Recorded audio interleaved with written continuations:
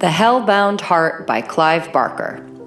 Chapter 6, read by Nicole Rosengert. It turned cold in the third week of September. An Arctic chill brought on a rapacious wind that stripped the trees of leaves in a handful of days. The cold necessitated a change of costume and a change of plan.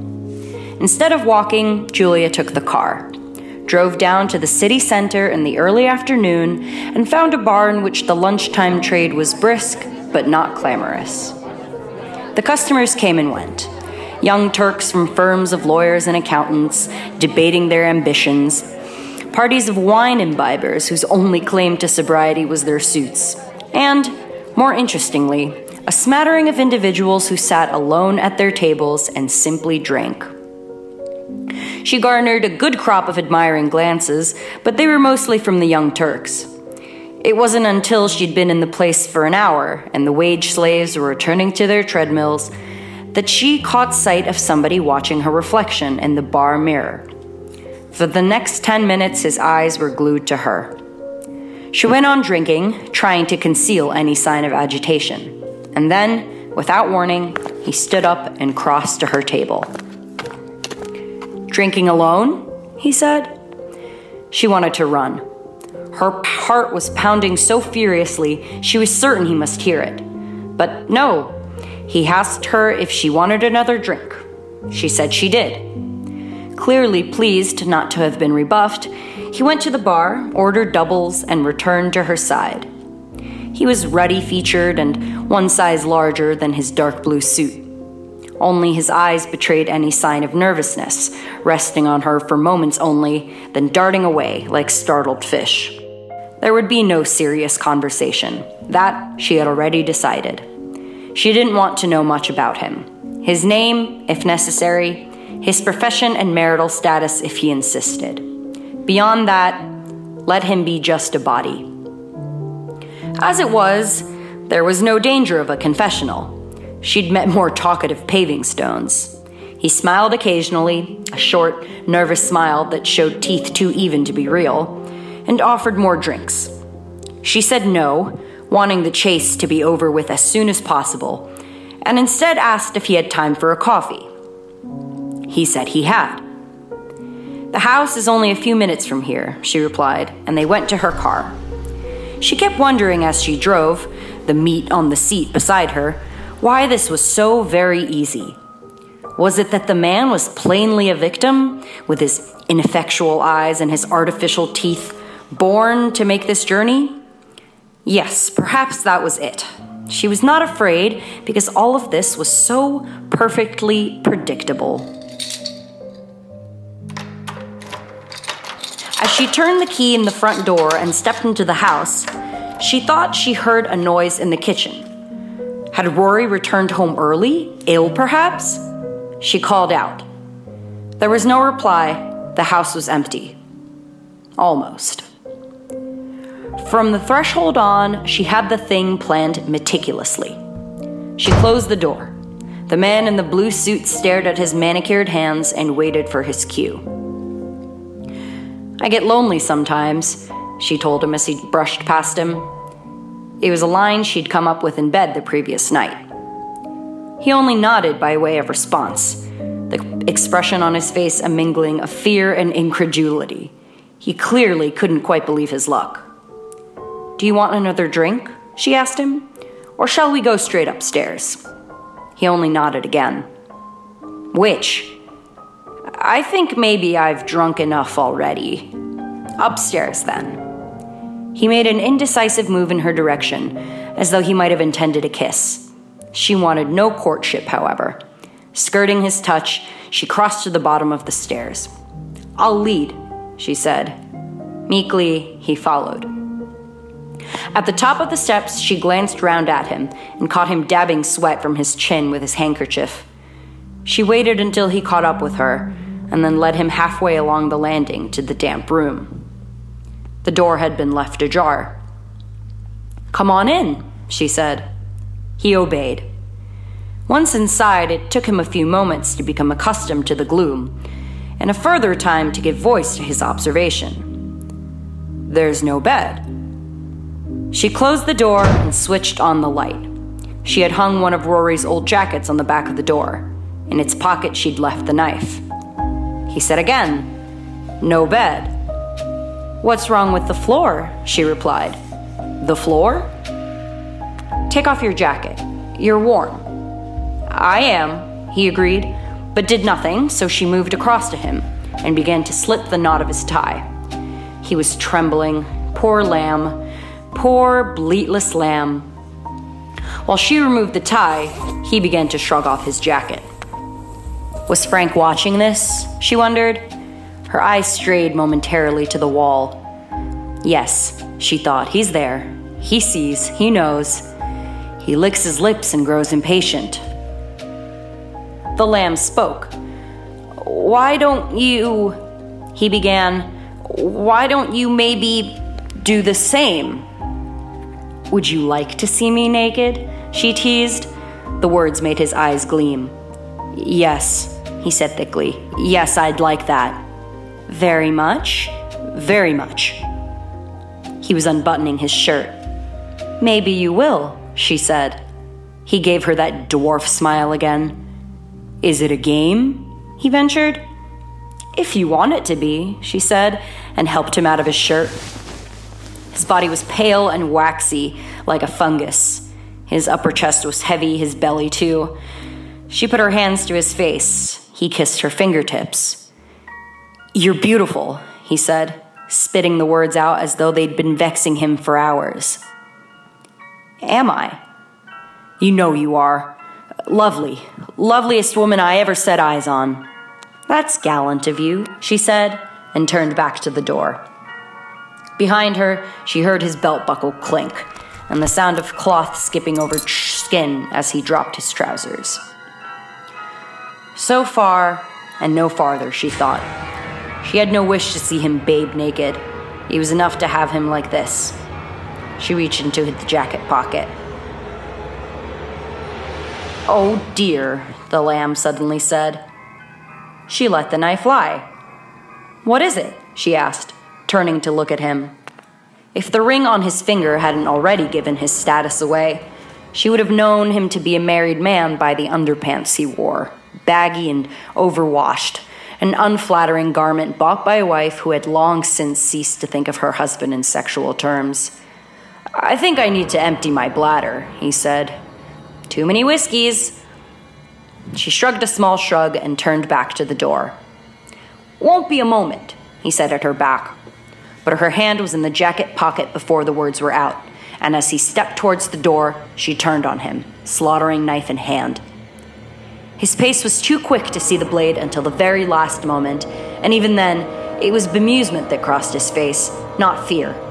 It was a short-lived look. The knife was in him a moment after, slicing his belly with the ease of a blade in overripe cheese. She opened one cut, and then another. As the blood started, she was certain the room flickered, the bricks and mortar trembling to see the spurts that flew from him.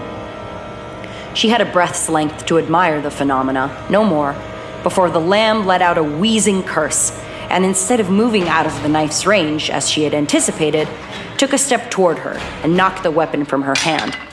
It spun across the floorboards and collided with the skirting. Then he was upon her. He put his hand into her hair and took a fistful.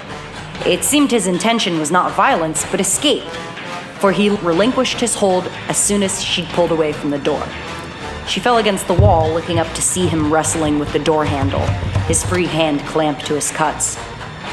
She was quick now, crossed to where the knife lay, up and back toward him in one fluid motion. He had got the door open by inches, but not far enough. She brought the knife down in the middle of his pockmarked back. He yelled and released the door handle. She was already drawing the knife out and plunging it into him a second time, and now a third, and a fourth. Indeed, she lost count of the wounds she made. Her attack lent venom by his refusal to lie down and die. He stumbled around the room, grieving and complaining, blood following blood onto his buttocks and his legs. Finally, after an age of this farcical stuff, he keeled over and hit the floor. This time, she was certain her senses did not deceive her. The room, or the spirit in it, responded with soft sighs of anticipation.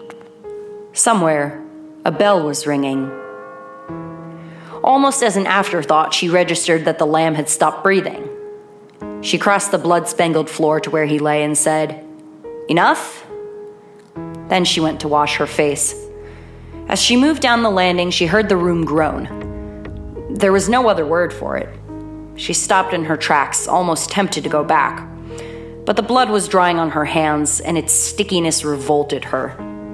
In the bathroom, she stripped off her flower-patterned blouse and rinsed first her hands, then her speckled arms, and finally her neck. The dousing both chilled and braced her. It felt good. That done, she washed the knife and rinsed the sink and returned along the landing without bothering to dry herself or to dress. She had no need for either. The room was like a furnace, as the dead man's energies pulsed from his body. They didn't get far. Already the blood on the floor was crawling away toward the wall where Frank was, the beads seeming to boil and evaporate as they came within range of the skirting boards. She watched, entranced. But there was more. Something was happening to the corpse. It was being drained of every nutritious element, the body convulsing as its innards were sucked out, gases moaning in its bowels and throat, the skin desiccating in front of her startled eyes. At one point, the plastic teeth dropped back into the gullet, the gums withered around them. And in mere moments, it was done. Anything the body might have usefully offered by way of nourishment had been taken. The husk that remained would not have sustained a family of fleas. She was impressed. Suddenly, the bulb began to flicker. She looked to the wall, expecting it to tremble and spit her lover from hiding. But no, the bulb went out. There was only the dim light that crept through the age-beaten blind. "Where are you?" she said. The walls remained mute. "Where are you?" Still, nothing. The room was cooling. Her breasts had grown gooseflesh. She peered down at the luminous watch on the lamb's shriveled arm. It ticked away, indifferent to the apocalypse that had overtaken its owner. It read 4:41. Rory would be back any time after 5:15, depending on how dense the traffic was. She had work to do before then. Bundling up the blue suit and the rest of his clothes, she put them in several plastic bags and then went in search of a larger bag for the remains. She had expected Frank to be here to help her with this labor, but as he hadn't shown, she had no choice but to do it herself. When she came back to the room, the deterioration of the lamb was still continuing, though now much slowed. Perhaps Frank was still finding nutriments to squeeze from the corpse, but she doubted. More likely, the pauperized body, sucked clean of marrow and every vital fluid, was no longer strong enough to support itself. When she had parceled it up in the bag, it was the weight of a small child, no more. Sealing the bag up, she was about to take it down to the car when she heard the front door open. The sound undammed all the panic she'd so assiduously kept from herself. She began to shake. Tears pricked her sinuses. Not now, she told herself, but the feeling simply would not be suppressed any longer. In the hallway below, Rory said, "Sweetheart?" Sweetheart. She could have laughed but for the terror. She was here if he wanted to find her, his sweetheart, his honey bun, with her breasts new washed and a dead man in her arms. "Where are you?" She hesitated before replying, not certain that her larynx was the equal of the deception. He called a third time, his voice changing timbre as he walked into the kitchen. It would take him a moment only to discover that she wasn't at the cooker stirring sauce. Then he would come back and head up the stairs. She had 10 seconds, 15 at most. Attempting to keep her tread as light as possible for fear he heard her movements overhead, she carried the bundle to the spare room at the end of the landing. Too small to be used as a bedroom, except perhaps for a child, they had used it as a dump. Half-emptied tea chest, pieces of furniture that had not found a place for, all manner of rubbish. Here, she laid the body to rest a while, behind an upended armchair. Then she locked the door behind her, just as Rory called from the bottom of the stairs. He was coming up. "Julia? Julia, sweetheart? Are you there?" She slipped into the bathroom and consulted the mirror. It showed her a flushed portrait. She picked up the blouse she'd left hanging over the side of the bath and put it on. It smelled stale, and there was undoubtedly blood spattered between the flowers, but she had nothing else to wear. He was coming along the landing. She heard his elephantine tread. "Julia?" This time she answered, making no attempt to disguise the tremulous quality of her voice. The mirror had confirmed what she feared, that there was no way she could pass herself off as undistressed. She was obliged to make a virtue of the liability. "Are you all right?" he asked her. He was outside the door. "No," she said. "I'm feeling sick." "Oh, darling, I'll be fine in a minute." She tried the handle, but she'd bolted the door. "Can you leave me alone for a little while?" "Do you want a doctor?" "No," she told him. "No, really. But I wouldn't mind a brandy." "Brandy? I'll be down in 2 ticks." "Whatever Madam wants," he quipped. She counted his steps as he trudged to the stairs, then descended. Once she'd calculated that he was out of earshot, she slid back the bolt and stepped onto the landing. The late afternoon light was failing quickly. The landing was a murky tunnel. Downstairs, she heard the clink of glass on glass. She moved as quickly as she dared to Frank's room. There was no sound from the gloomed interior. The walls no longer trembled, nor did distant bells toll. She pushed the door open. It creaked slightly. She had not entirely tidied up after her labors. There was dust on the floor, human dust, and fragments of dried flesh. She went down on her haunches and collected them up diligently. Rory had been right. What a perfect housefrau she made. As she stood up again, something shifted in the ever-denser shadows of the room. She looked in the direction of the movement, but before her eyes could make sense of the form in the corner, a voice said, "Don't look at me." It was a tired voice, the voice of somebody used up by events, but it was concrete. The syllables were carried on the same air that she breathed. "Frank," she said. "Yes," came the broken voice. "It's me." From downstairs, Rory called up to her. "Are you feeling better?" She went to the door. "Much better," she responded. At her back, the hidden thing said, "Don't let him near me," the words coming fierce. "It's all right," she whispered to him. Then to Rory, "I'll be with you in a minute. Put on some music, something soothing." Rory replied that he would and retired to the lounge. "I'm only half made," Frank's voice said. "I don't want you to see me. Don't want anybody to see me. Not like this." The words were halting once more and wretched. "I have to have more blood, Julia. More? And soon." "How much more?" she asked the shadows. This time she caught a better glimpse of what lay in wait there. No wonder he wanted no one to look. "Just more," he said. Though the volume was barely above a whisper, there was an urgency in the voice that made her afraid.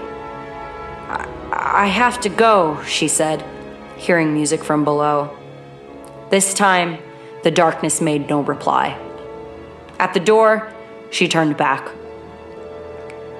"I'm glad you came," she said. As she closed the door, she heard a sound not unlike laughter behind her, nor unlike sobs.